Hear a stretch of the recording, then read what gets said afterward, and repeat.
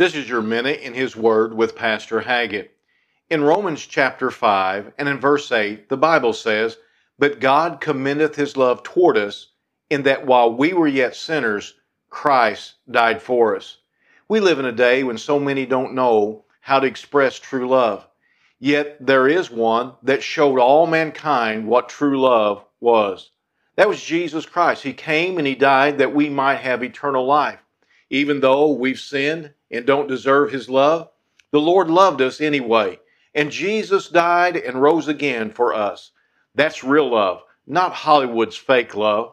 So today, look to the one who loves you dearly and thank Him. Thank Jesus for His wonderful love. This has been your Minute in His Word. And if you don't have a church home, let me invite you to come pay us a visit at Calvary Baptist Church here in Marshall.